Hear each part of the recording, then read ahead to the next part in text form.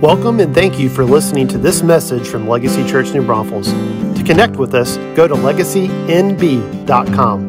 Now enjoy this message from Pastor Jay Miller. As we celebrate communion, the Lord has really been speaking to me these last 2 or 3 weeks about really diving back into the power of communion. I've been going through a devotional book, and so I was preparing for today.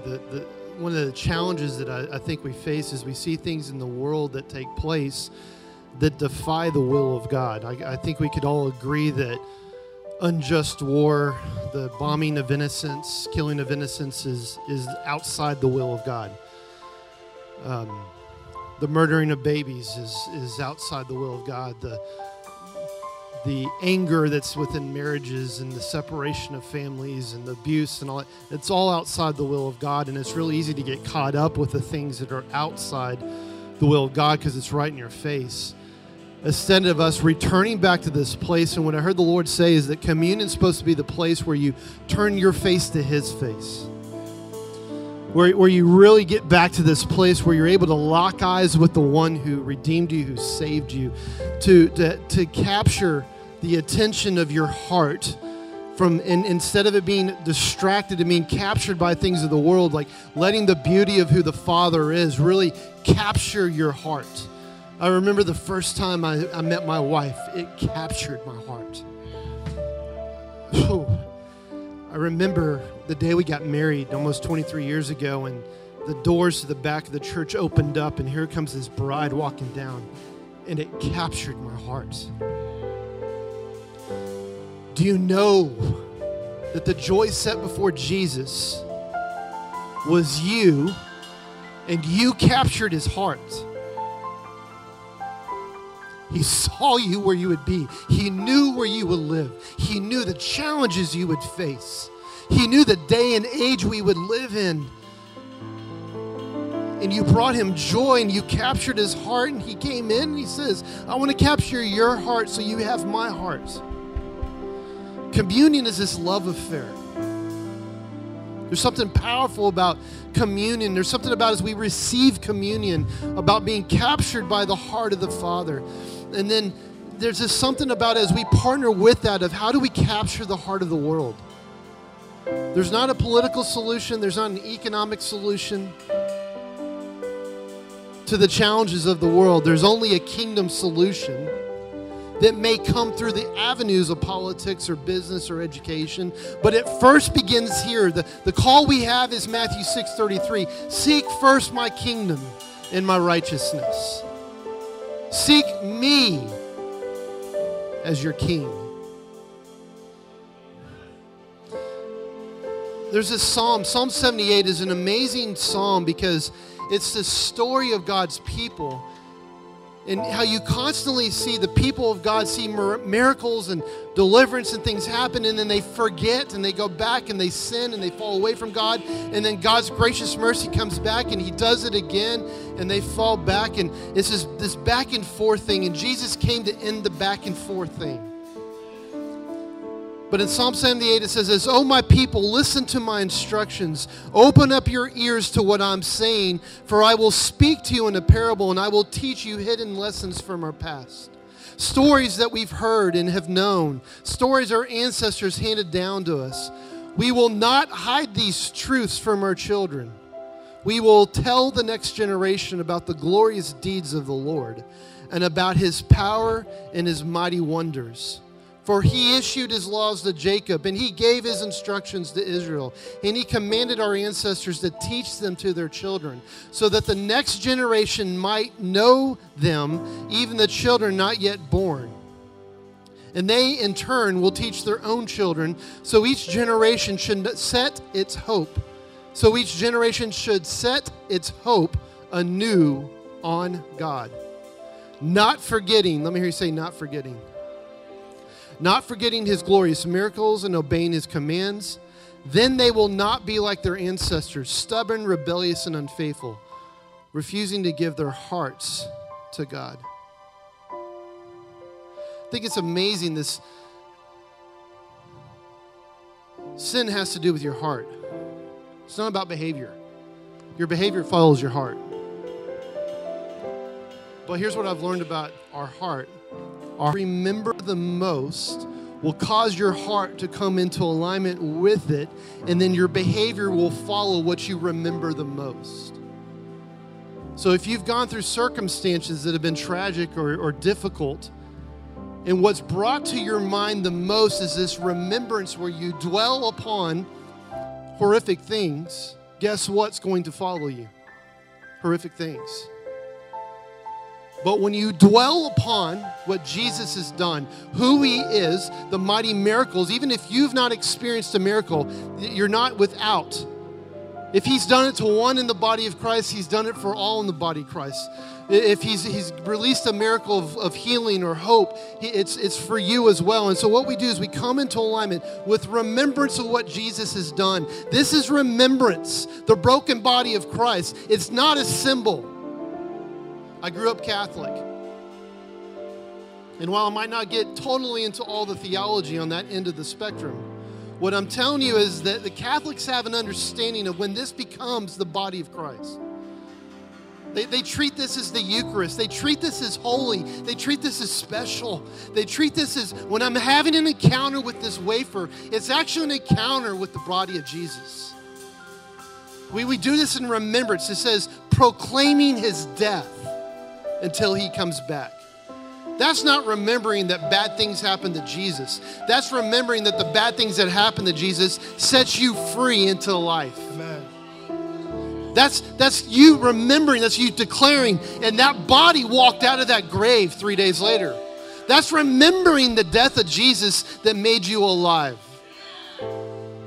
When we drink the cup, when we drink the juice, when we drink the wine, it's meant to be something that actually intoxicates you. If we get too religious, we get worried about the word intoxication.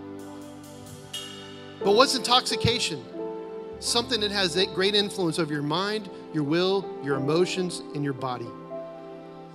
You drink wine, you drink a lot of it, you will be influenced by something. That's right. But when you drink of the cup of the blood of Jesus, and you come underneath the full influence of the blood of Jesus speaks a better word to you. That by faith you appropriate what that blood unlocks for you. Jesus said this, unless you eat of my flesh and drink of my blood, listen to this, you can have no part in me. That's a stark contrast to the way communion has been made sometimes. No, unless we get all of his broken body and we drink all of his shed blood, it means it has all influence. It's not partial influence. I like the blood of Jesus in this area, but the blood of Jesus that washes my conscience clean, I don't like that one. I want to remember what I used to do. I want to remember the lies that were told to me. I want to remember the lies of judgment against me. I'm going to live in that, but I'm going to let the blood of Jesus get me into heaven. No, it doesn't work that way. The blood of Jesus is total. The totality of Jesus that gets you to heaven is the same thing that brings heaven here to earth and can actually set you free from the lies of the enemy.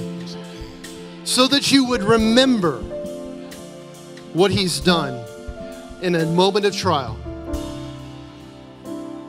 We live in days of trial. But I will just tell you this, we live in days of great miracles. We will see Red Seas part. We will see the multiplication of food. We will see blind eyes open. That's what he does when his kingdom comes. But we have to come into alignment with the fullness of this. So close your eyes just right now where you're at and prepare your heart to receive him. And if you're in this room right now and you've never made Jesus your personal Lord and Savior, do not take communion right now unless you give your heart to him. It's a holy thing. And this is not about obedience or disobedience. This is about transformation. If you're in this room right now or you're watching online and you'd say, I've never experienced complete life transformation because I've never given my life to Jesus. now's the time. Now's the moment of your salvation. It says this, if you believe in your heart that the Father raised the Son from the dead, and you confess with your mouth that Jesus is Lord, you will be saved. But here's the key on this. Even the demons know that he's Lord and tremble because they have not made him their Lord. My question to you right now is, if you made Jesus the Lord of your life, so right where you're at, just make a moment of decision, prepare your heart. Pray this prayer with me. Dear Jesus, in this moment, I surrender my life to you. No part of it belongs to me. It all belongs to you. Because you purchased it with your broken body and your shed blood. I bring my life into alignment with your resurrected body now. Seated in heaven. You are my King. I receive your gift of life. I receive your freedom. I receive your healing. I receive your hope. And the same Spirit that rose you, I receive that Holy Spirit. In Jesus' body. Thank you.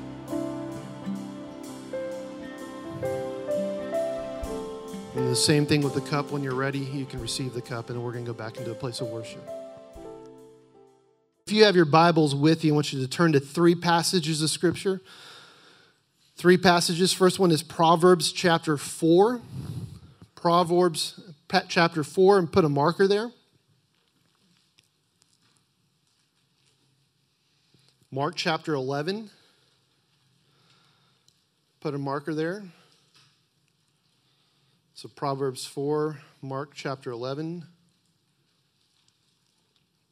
We're going to make you do some Bible calisthenics this morning. Stretch you a little bit. You know that stretching is one of the healthiest things you can do for your natural body. Well, it's also true about your soul and about your spirit. You got to learn to be stretched.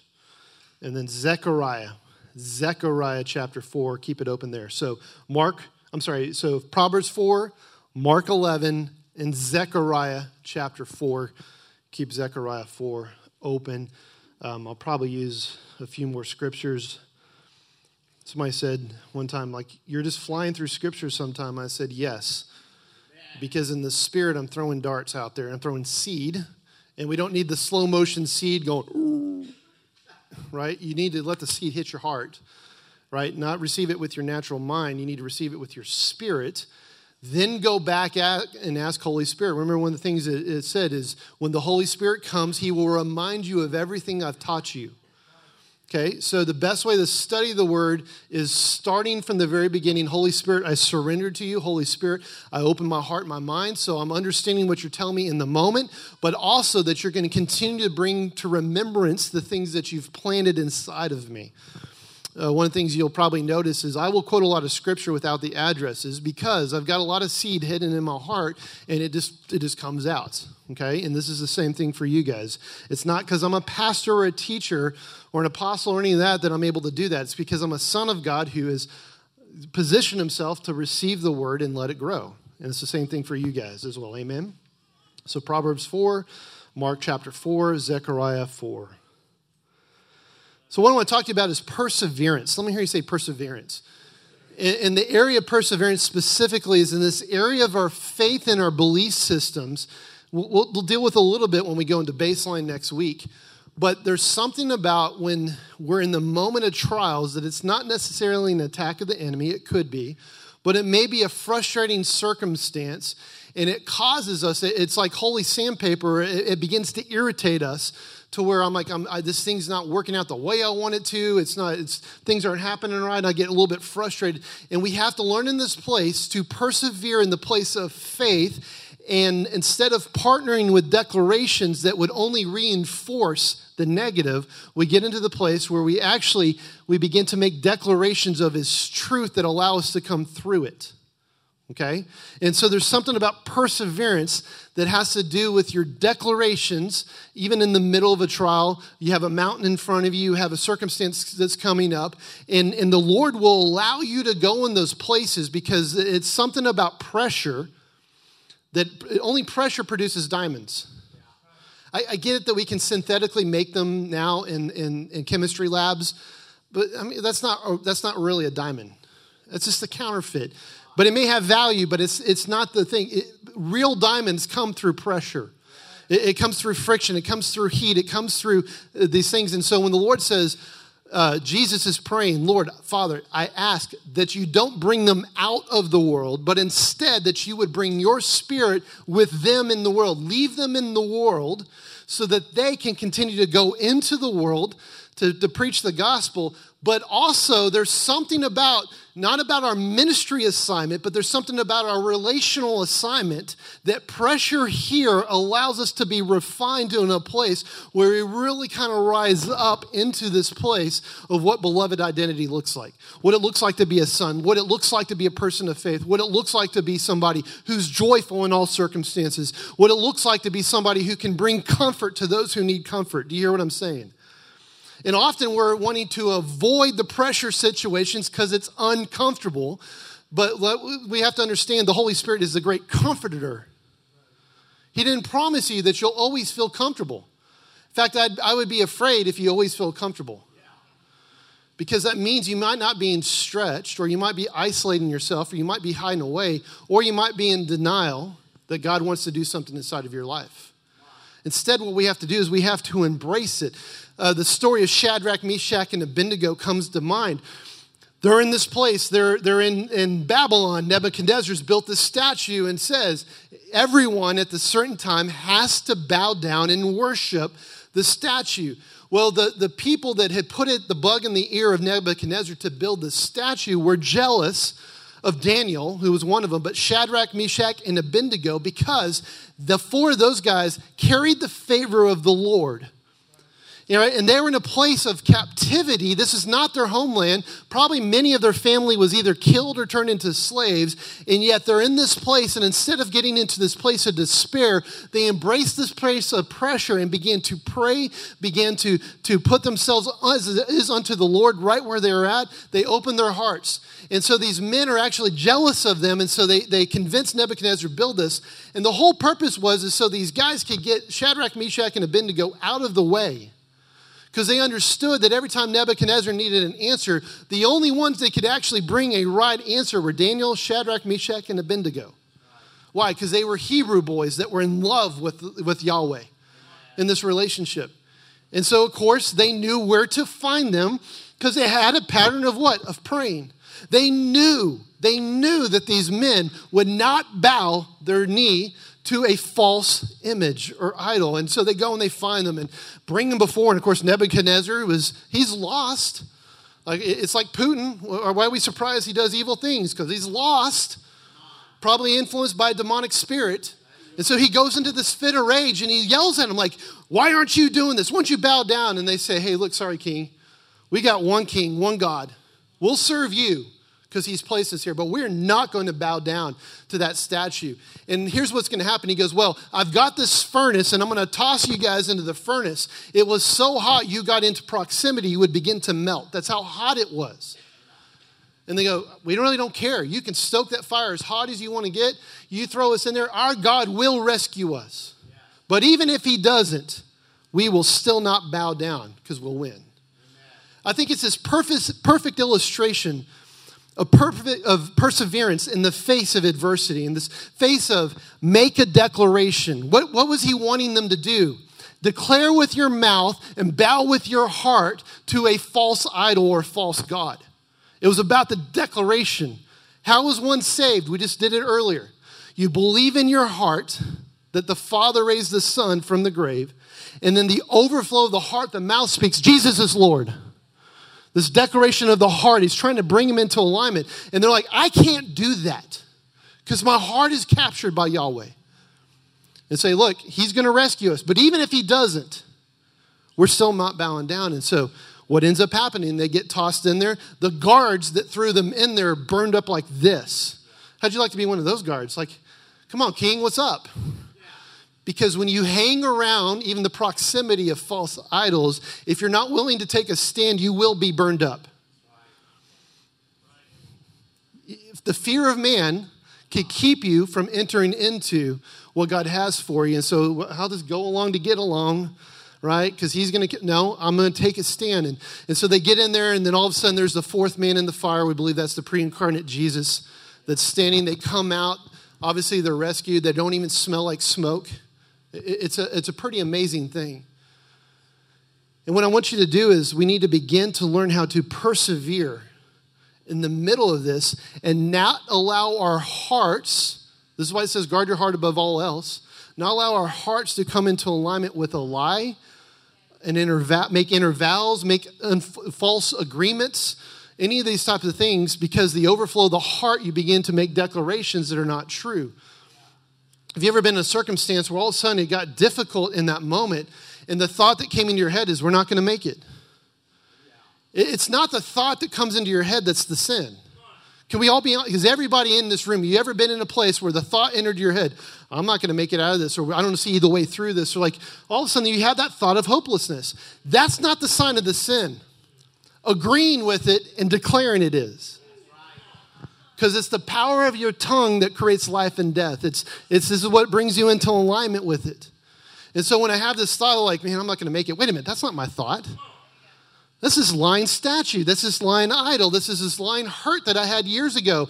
This thing happened to me, and they told this about me.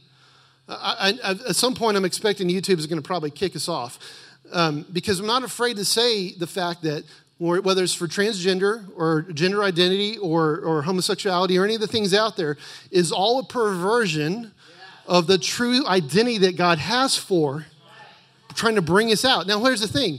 I've got gay friends that I've talked to and said, hey, I don't agree with you. I'll love you all day long, but you're missing who God made you to be. You're being presented with a false idol, and you're coming into agreement with a false idea. But let me tell you, the God who made you, you're never going to find satisfaction in this place. The only way you'll find satisfaction is come into alignment with what is true. You're a man. You're a woman. You were created for love. You were created, yes, all these different things. And so the world is constantly, and the enemy is constantly trying to get us into counterfeits and declaring agreement with counterfeits. The religious church will do this. We'll make it all about behavior, and we'll turn righteousness into, well, they're the enemy. Or remember, our battle's not against flesh and blood. So we'll make powerful declarations of, well, you're just going to burn in hell, and you're going to be separated. I'm going to turn my back on you. That's not words of life either. What are we called to do? Stand in a place and learn how in this moment of adversity, the thought's coming in. What is the thought? Take it obedience to Jesus. Now, what's Jesus' thought? How do I declare that?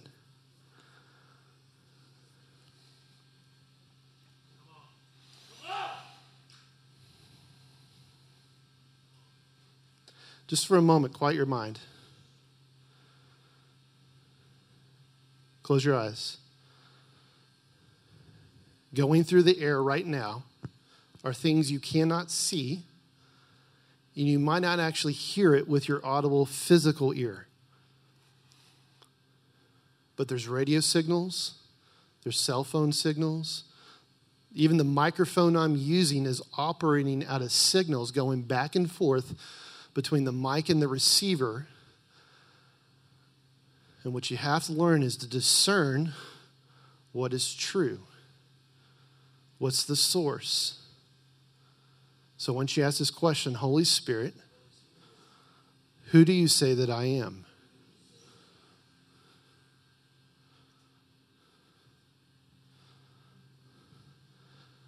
This is important. In that place, if the voice began to say, well, you're a loser, you're a disappointment, that was not the voice of God.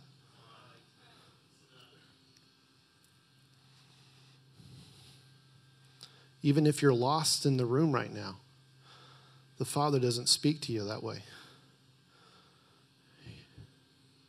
He's saying, that's not who I made you to be. Once you discover who I made you to be, come to me.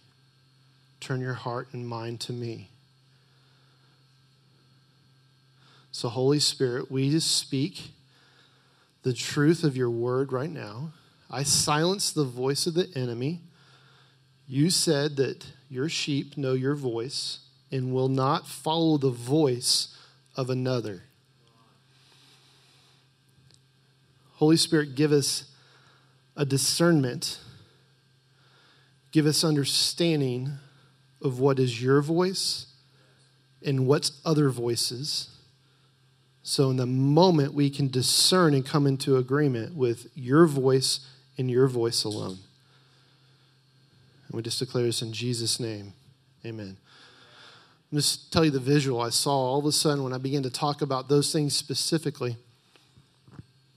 I saw these waves begin to come into the room in the spirit, and it almost had a sickly green thing to it. It's almost like I got kind of a mist, because the enemy was going to try to make people afraid. He was going to try to make confusion. He was going to try to get people to actually go, oh, I don't know if I want to deal with this. And so in the moment you do is you pause, you take authority over it, and you understand what it is. And here's why I'm telling you this. It's the same thing that Shadrach, Meshach, and Abednego dealt with. Guaranteeing in that moment, they're looking and the thought came in their head, just bow down. Certainly, Yahweh knows that you really don't mean it.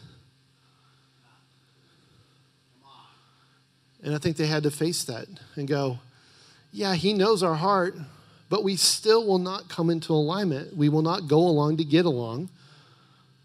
We're going to go along with him, and in that place we find grace. So there's perseverance and faith and belief. There's, through our words and our belief system, there's declarations. Open up to Zechariah 4, and I just want to kind of give you some visual pictures here.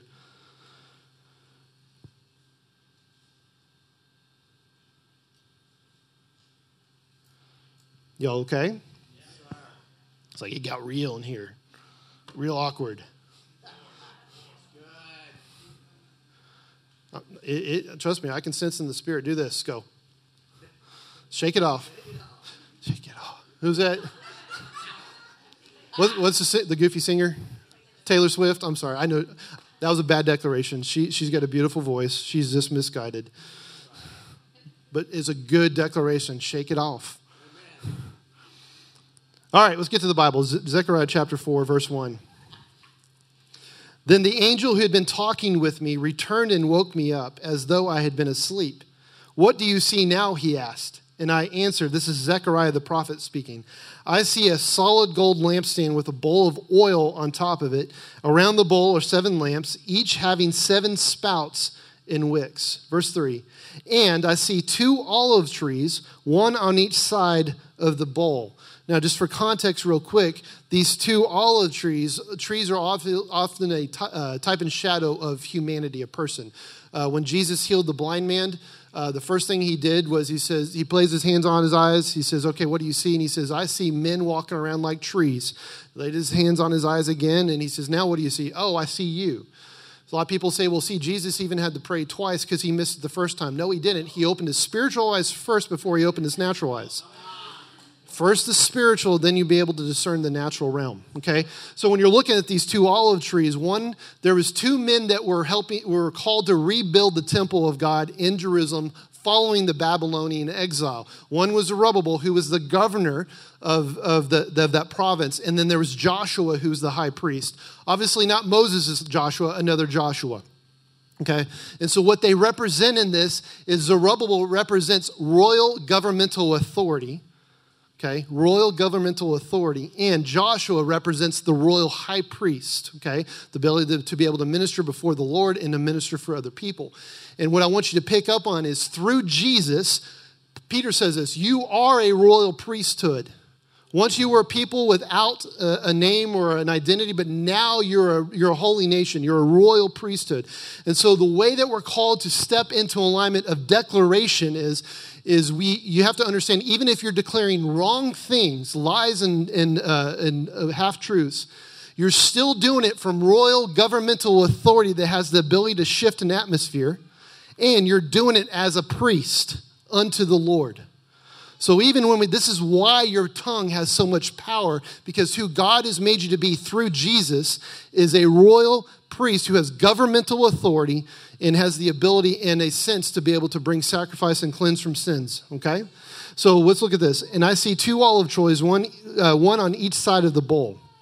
Then I asked the angel, what are these, my Lord? What do they mean? Well, don't you know, the angel said. No, my Lord, I replied. Then he said to me, this is what the Lord says to Zerubbabel. Let me hear you say, says to Zerubbabel. This is the New Living Translation. Most of the other translations will be, this is the word of the Lord to Zerubbabel. Okay? This is what he says. It is not by force nor by strength, but by my spirit, says the Lord of heaven's armies. The translation I learned in it says, not by might, not by power, but by my spirit. Okay? Verse 7. Nothing, not even a mighty mountain, will stand in Zerubbabel's way. Notice that he specifically talks to the one who has royal governmental authority, he's governing this area, but he's also called to rebuild the house of the Lord, the temple of the Lord. This is what Zerubbabel was sent to do. He's rebuilding the temple. Nehemiah would come later and rebuild the wall around the city, but the Lord, before he rebuilt the wall of the city, he rebuilt the house of the Lord, this place of worship. So before you're going to do all these things, first start with establishing within you, I am the temple of the Lord. I am the house of God. If I am a born-again believer, I am the temple of the Holy Spirit. The Lord first, why do you want to come to Baseline? Because the Lord first wants to establish within you, your heart, your mind, your will, your emotions. Not only do you have royal authority, but you are the place of royal authority. You hear what I'm saying? And so he's talking specifically to Zerubbabel. Not even a mighty mountain will stand in his way. It will become a level plain before him. When Zerubbabel sets the final stone of the temple in place, the people will shout, may God bless it, may God bless it. Then another message came to me from the Lord. Zerubbabel is the one who laid the foundation of this temple, and he will complete it. Let me hear you say, he will complete it. What's interesting about this is in the context of a new covenant, Jesus said, it is finished. So there's nothing left to be completed on God's side of the equation. What's on our side of the equation? Agreement. You can't make it happen, but you can stop it from happening by your agreement, by the beliefs in your heart. How do you walk in the fullness of who God has made you to be? How do you become a royal priesthood? Not about how holy you act, but how much do you surrender your heart? Which means you have to be stretched. You have to be willing in a place of pressure to go, man, this is causing things to come out of me that are not according to him. I've been in pressure situations. Even this weekend, I was in a situation, I was getting a little frustrated with something, and I'm just like, I wanted to drop a few choice words in a situation, and the Lord goes, what are you preaching this weekend? I'm like, perseverance. So what do I do? You're right. Not by might, not by power, but by my spirit. Oh, where the Spirit of the Lord is, there's freedom. I just get to sit and come in agreement with that. I don't have to wrestle with anything. I don't have to make it bend to my will. No, I bend my will to his will.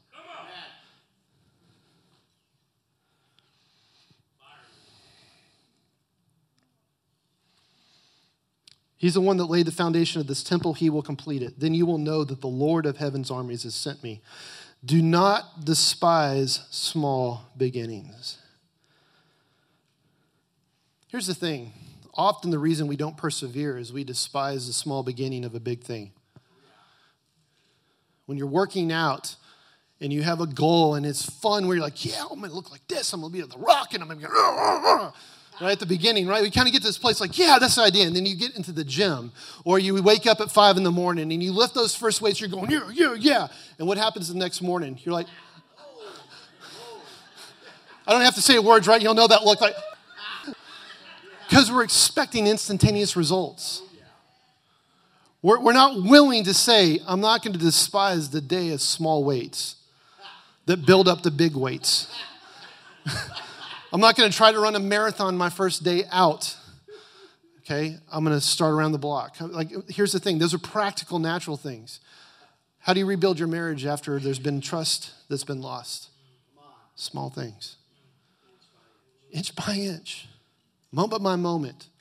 Right? Don't become frustrated. Don't despise the small beginning of the great thing that God wants to do. And so when you come into this life of faith and you're like, man, I slipped up. I had that pressure point, and I listened to the wrong voice, and I cursed somebody out, or I yelled at them, or I've been holding on to bitterness, and like, God, I just missed the mark. It's in that place you don't continue to agree with the enemy. Because the voice can come, yep, you're shameful. Yep, you're messed up. Yep, and you're never going to do it. Everybody else can turn to Jesus, but you're a schmuck.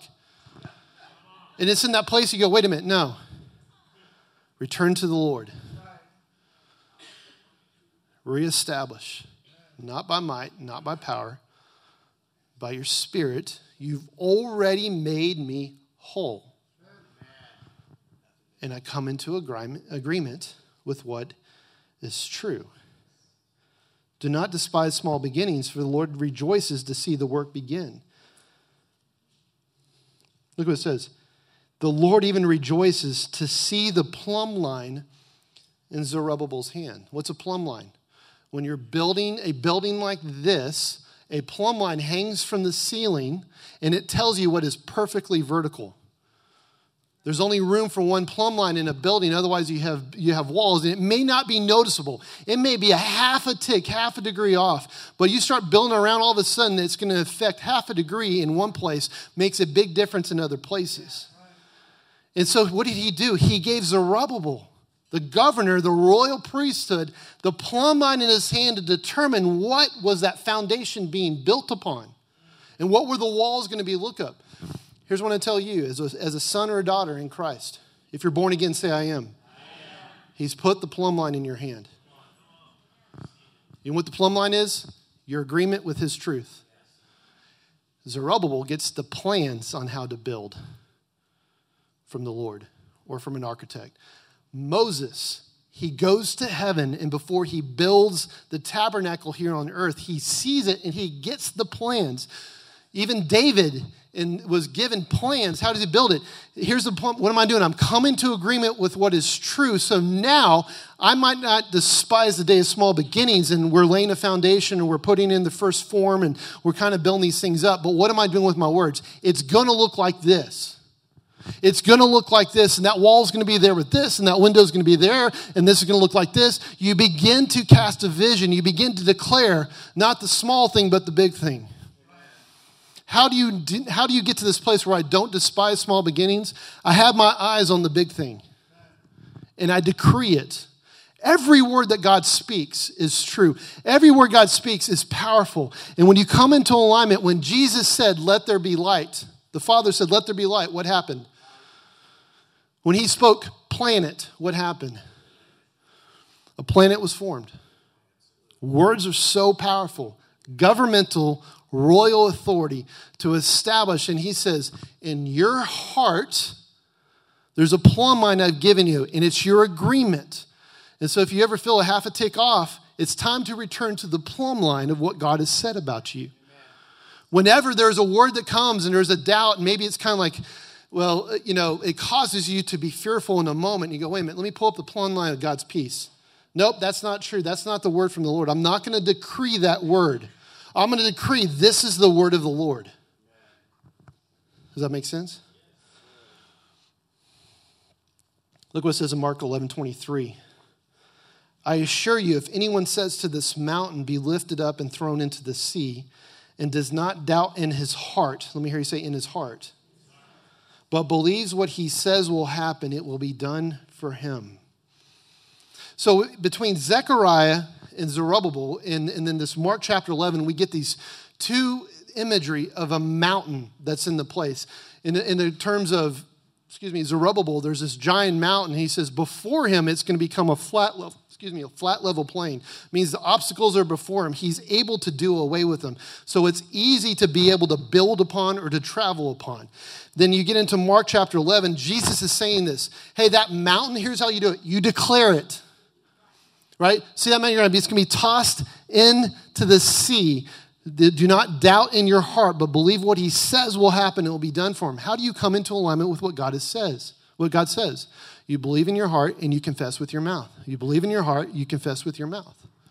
Say it with me. I believe in my heart and I confess with my mouth. Why does it say in Proverbs, guard your heart above all else?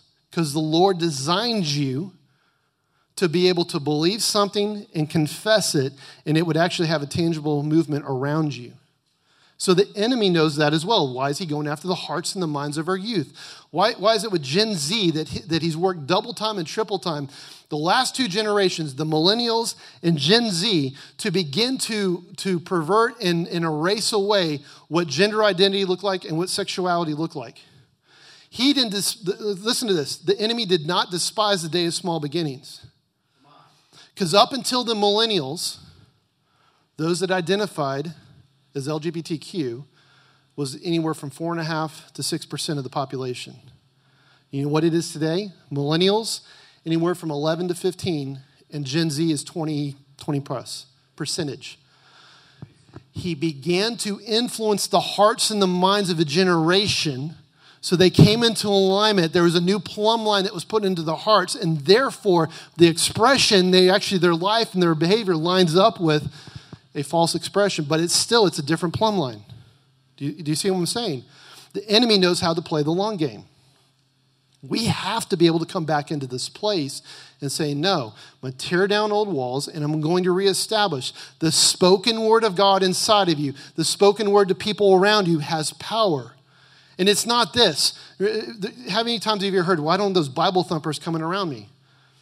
And we kind of laugh sometimes. Well, why is it? Because religious people, even if they have good motivations, come and beat the hell out of people with the Bible. Yeah. Well, the Word of God says you're just going to burn it. And it's boom, boom, boom, boom. And there's no love in it whatsoever. Because this is meant to be a seed, not a hammer. I said this is meant to be a seed, not a hammer. So when we try to pound into people's heads what was only meant to be the seed, you destroy the seed and you destroy the ground that you're trying to plant it in.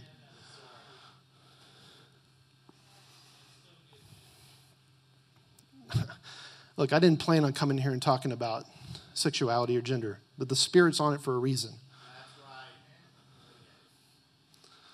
Let's go back to maybe things that you're dealing with. What about shame? What about guilt? What about the voice of condemnation? What about the voice that says, you're never going to be enough? You are not enough. God the Father's not happy with you. You know what that does in the room? You feel that, like, I mean, that's what it makes me want to do. Y'all need a visual. Erica was talking about making it fun for kids. You get in front of kids, you can't help for kids to start laughing. We have to get to this place of practicality. But what happens when I come back into alignment and go, wait a minute, no. I am enough in Jesus Christ. He does love me. And I might have stepped out of alignment here, but by the Lord, I've been brought back into alignment with him here. This is what's true about me. That might have happened to me, but this is what Jesus has done for me. I begin to make these declarations and bringing it back into, and what are you doing? That mountain, that big thing, that obstacle that looked like it was in front of you, I can never get over that. It may be like Shadrach, Meshach, and Abednego. Here's this burning furnace. Either we agree and we turn our hearts away from God, or we burn up in the fire. And in that moment, there's the mountain. It gets tossed and picked up and thrown into the sea. It becomes a plain for them to walk upon. Because it's not by might, not by power, but by the Spirit of God that it actually takes place. So what does this look like for a born-again believer?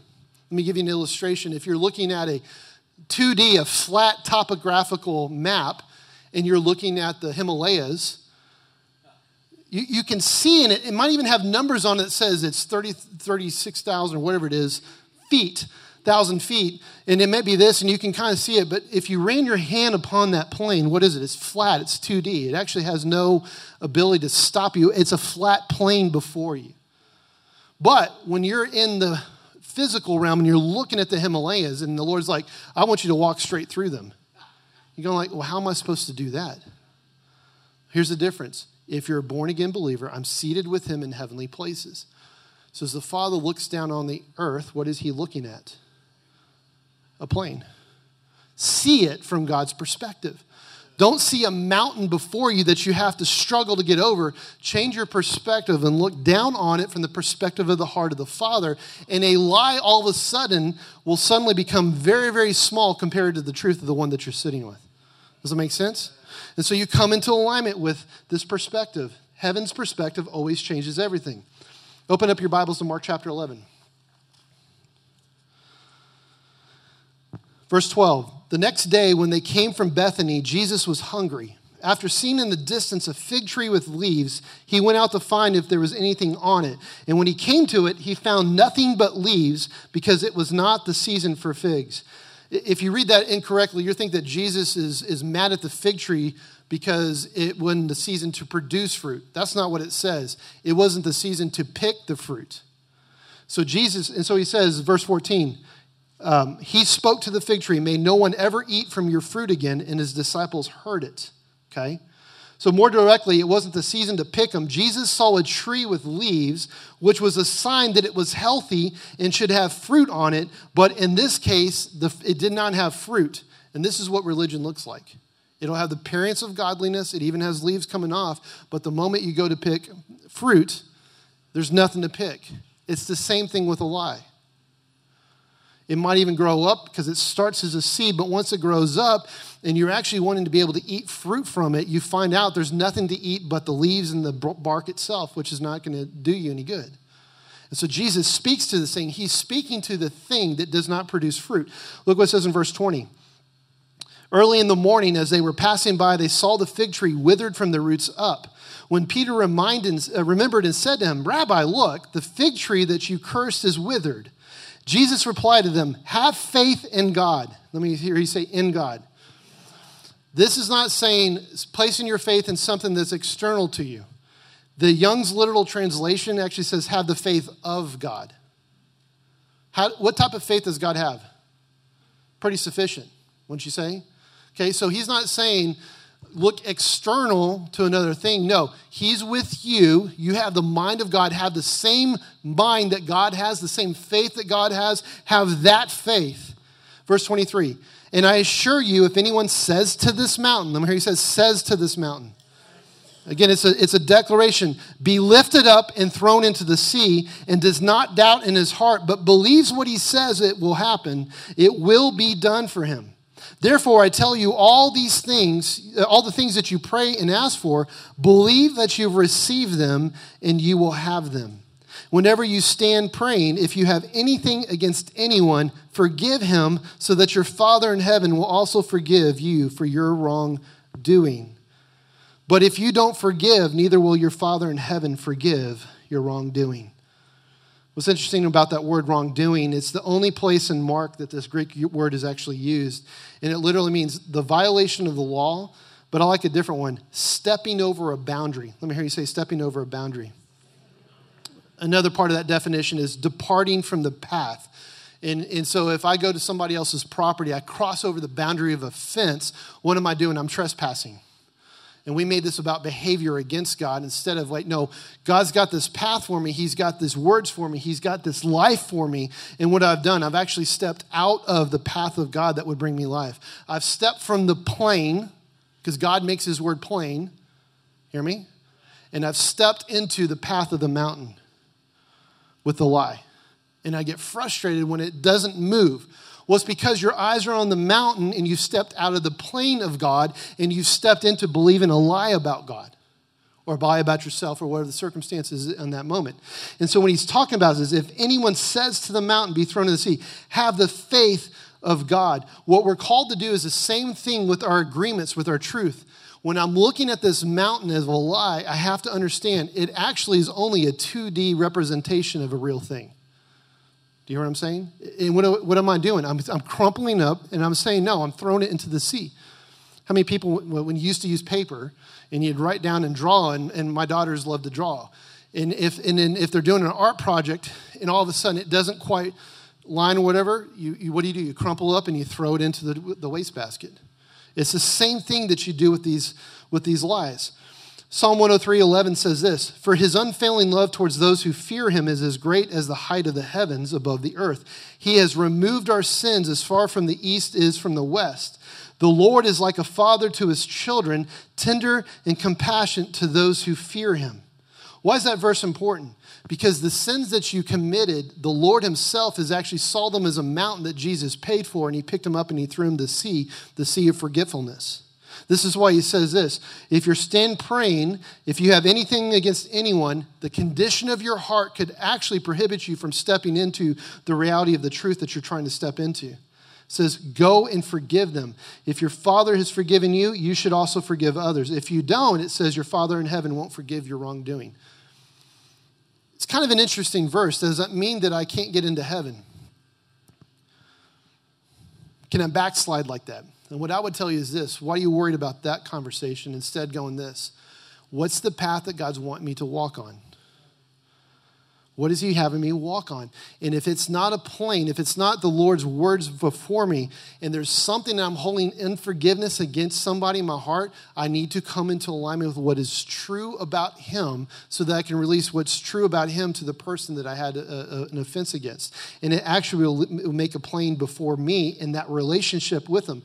Oftentimes, the reason that we're looking for reconciliation is we're waiting for the other person to come and forgive us. Or we're waiting for them to make the first move. And what I'm telling you is this, you're called to make the first move. It says this, even if you have an offense against somebody else because of what they've done to you, you have to go to them. Or if you know somebody has an offense against you, you go to them, but be the one to make the first move. The Lord is wanting to deal with forgiveness in a powerful way this day. Hebrews 8:12, "For I will be merciful to their wrongdoing, and I will never remember their sins." Micah 7:18 and 19, Who is a God like you, removing iniquity and passing over rebellion for the remnant of his inheritance? He does not hold on to his anger forever, because he delights in faithful love. He will again have compassion on us, and he will vanquish our iniquities. And here it is, you will cast all our sins into the depths of the sea. So here's what I'm wanting to get you to do. Be intentional with your words in your family life. One of the ways that you train yourself in order to be able to continue to walk in holiness is you're intentional in the relationships that you have around you in this place. And so as often as a mountain comes up of offense, immediately you deal with it. You don't harbor it, you don't focus on it, you don't go that, you go immediately to him, you confront the mountain in that place, and you say, this thing is actually separating us in relationship. Why? Because the Lord has forgiven you, but he's also going to give you grace to be able to vanquish the iniquity from having a depth or having an impact in your life. Now let's look at some of the other contexts of our words and our beliefs, because that's about sin. It says, take these and throw them into the sea. What about your words of judgment? What about inner vows? What about the lies that we tell ourselves, the lies that the enemy tells us, or our circumstances? All must be thrown.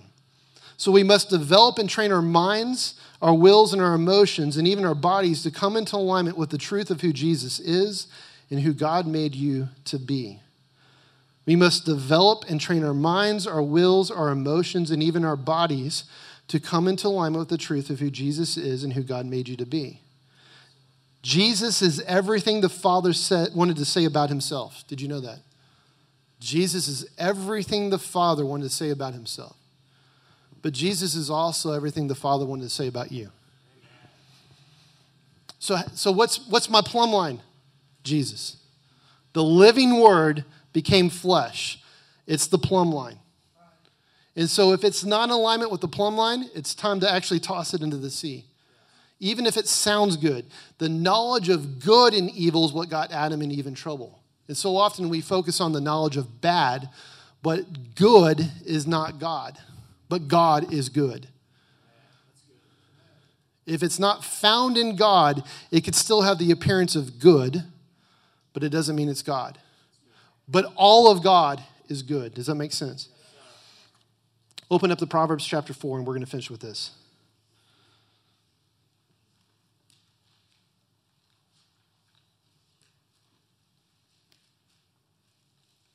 I'm just going to read through this. I want you to hear how much it's talking about wisdom and words. And there's specific instructions that he gives in this. It says, listen, my son, to a father's discipline and pay attention that you may gain understanding. For I'm giving you good instruction, so don't abandon my teaching. When I was a son with my father, tender and precious to my mother, he taught me and said, your heart must hold on to my words. Keep my commandments and live. Get wisdom. Get understanding. Don't forget or turn away from the words of my mouth. Don't abandon wisdom, and she will watch over you. Love her, and she will guard you. Wisdom is supreme, so get wisdom. Whatever else you get understanding. Cherish her, and she will exalt you. If you embrace her, she will honor you. She will place a garland of grace on your head, and she will give you a crown of beauty. Verse 10, listen, my son, and accept my words, and you will live many years. I am teaching you the way of wisdom. I'm guiding you on a straight path. When you walk, your steps will not be hindered. When you run, you will not stumble. Hold on to instruction, so don't let go. Guard it, for it is your life. Don't set foot on the path of the wicked. Don't proceed in the way of the evil ones. Let me stop here real quick. This is not about people. This is about thought patterns, belief systems, lies. When he's saying this, don't step on the path of a wicked lie that will ensnare you. So the Lord will personify things in his word, just like he personifies wisdom. But if we're not careful, we'll take the wicked or the evil ones and we'll only think about quote unquote people. I'll think about Hitler. I'll think about Putin. I'll think about so-and-so. But that's not what's going to lead you off the path. What's going to lead you off the path? When that lie comes, it's actually wicked. Not that you're wicked, the lie itself is trying to. It says, don't go down that path. Take every single thought captive into obedience. Don't proceed in the way of evil ones. Look what it says, verse 15. Avoid it, don't travel on it. Let me hear you say travel. So this is life. You're traveling on the path of life. Turn away from it and pass it by. For they can't sleep unless they've done what is evil. They are robbed of sleep unless they make someone stumble. This is talking about the thoughts. They're going out there. They eat the bread of wickedness and drink the wine of violence. What do we celebrate today? Communion. What was it, the bread and the wine? Your thoughts coming into alignment with the bread of life and the wine of the new covenant, Jesus. Come underneath the influence of this. But what this is doing, this is personifying, if you step into agreement, bread is something that you eat. It's a teaching, right? Man doesn't live by bread alone, but every word that proceeds from the mouth of God. When you begin to live off the words of lies, it will actually feed you but destroy you. Does that make sense? Verse 18, the path of the righteous is like the light of dawn, shining brighter and brighter until midday. But the way of the wicked is like the darkest gloom. They don't know what makes them stumble. My son, pay attention to my words and listen closely to my sayings. Don't lose sight of them. Keep them within your heart, for they are life to those who find them and health to one's body.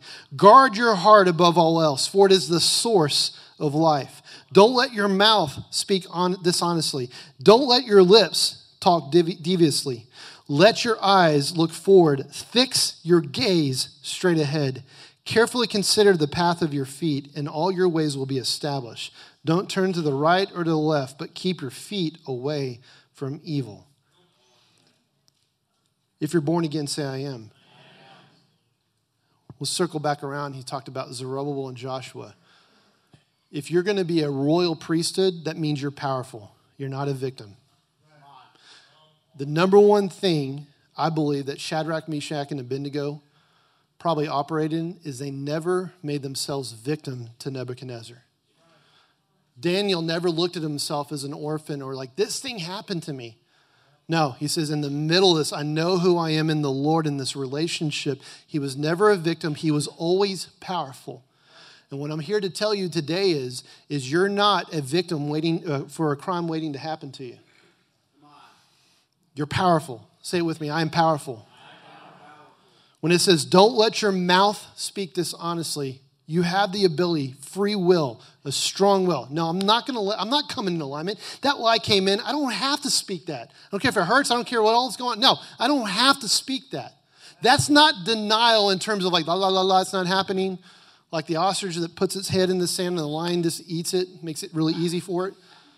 That's a whole different thing. No, what you're saying is, no, I deny that lie having a place in my heart. I'm guarding my heart above all else. It's the source of my life. And here's what's going to happen is I begin to declare, actually come into agreement with the seed of the word of God that's inside of my heart. If I haven't known it yet, what do? I find a word in here, and I'm going to repeat it over and over and over again. I'm going to declare it until it becomes a great tree inside of my heart. I come into alignment with what is true. Not by might, not by power, but by what? The Holy Spirit. So I want you to stand up with me.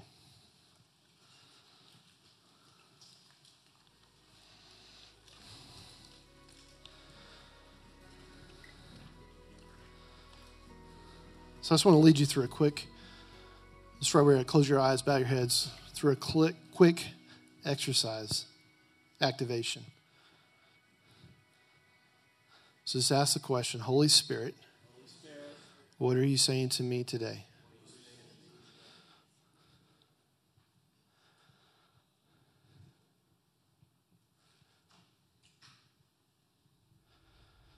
Because Holy Spirit, you are the one that leads us into all truth. It's not by our human ability, our human strength, our human understanding. It is only by the Spirit of God, the Spirit of truth, the Spirit of righteousness. So right now, we cast down every single thing that is outside the voice of God. We refuse to allow anything other than the voice of God to have influence in our mind, our will, and our emotions. Even within our physical bodies, we align ourselves with as it is in heaven right now.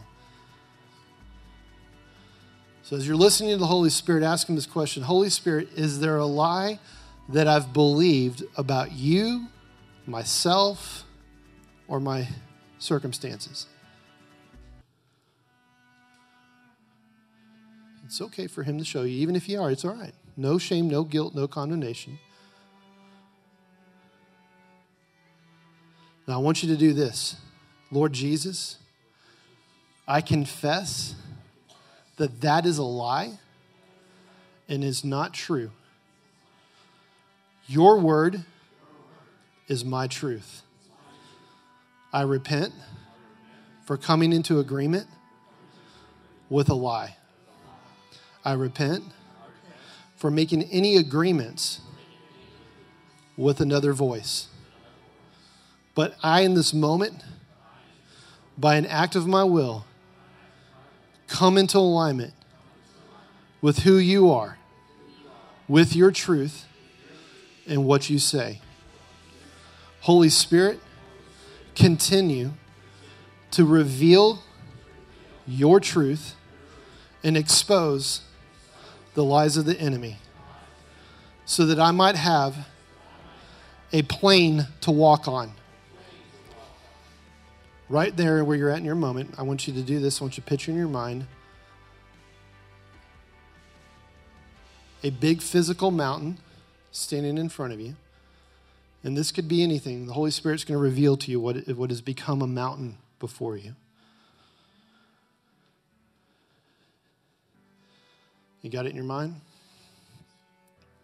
Now, I want you to do this. Holy Spirit, I come into alignment with the truth of your word that says I am seated with Jesus in heavenly places.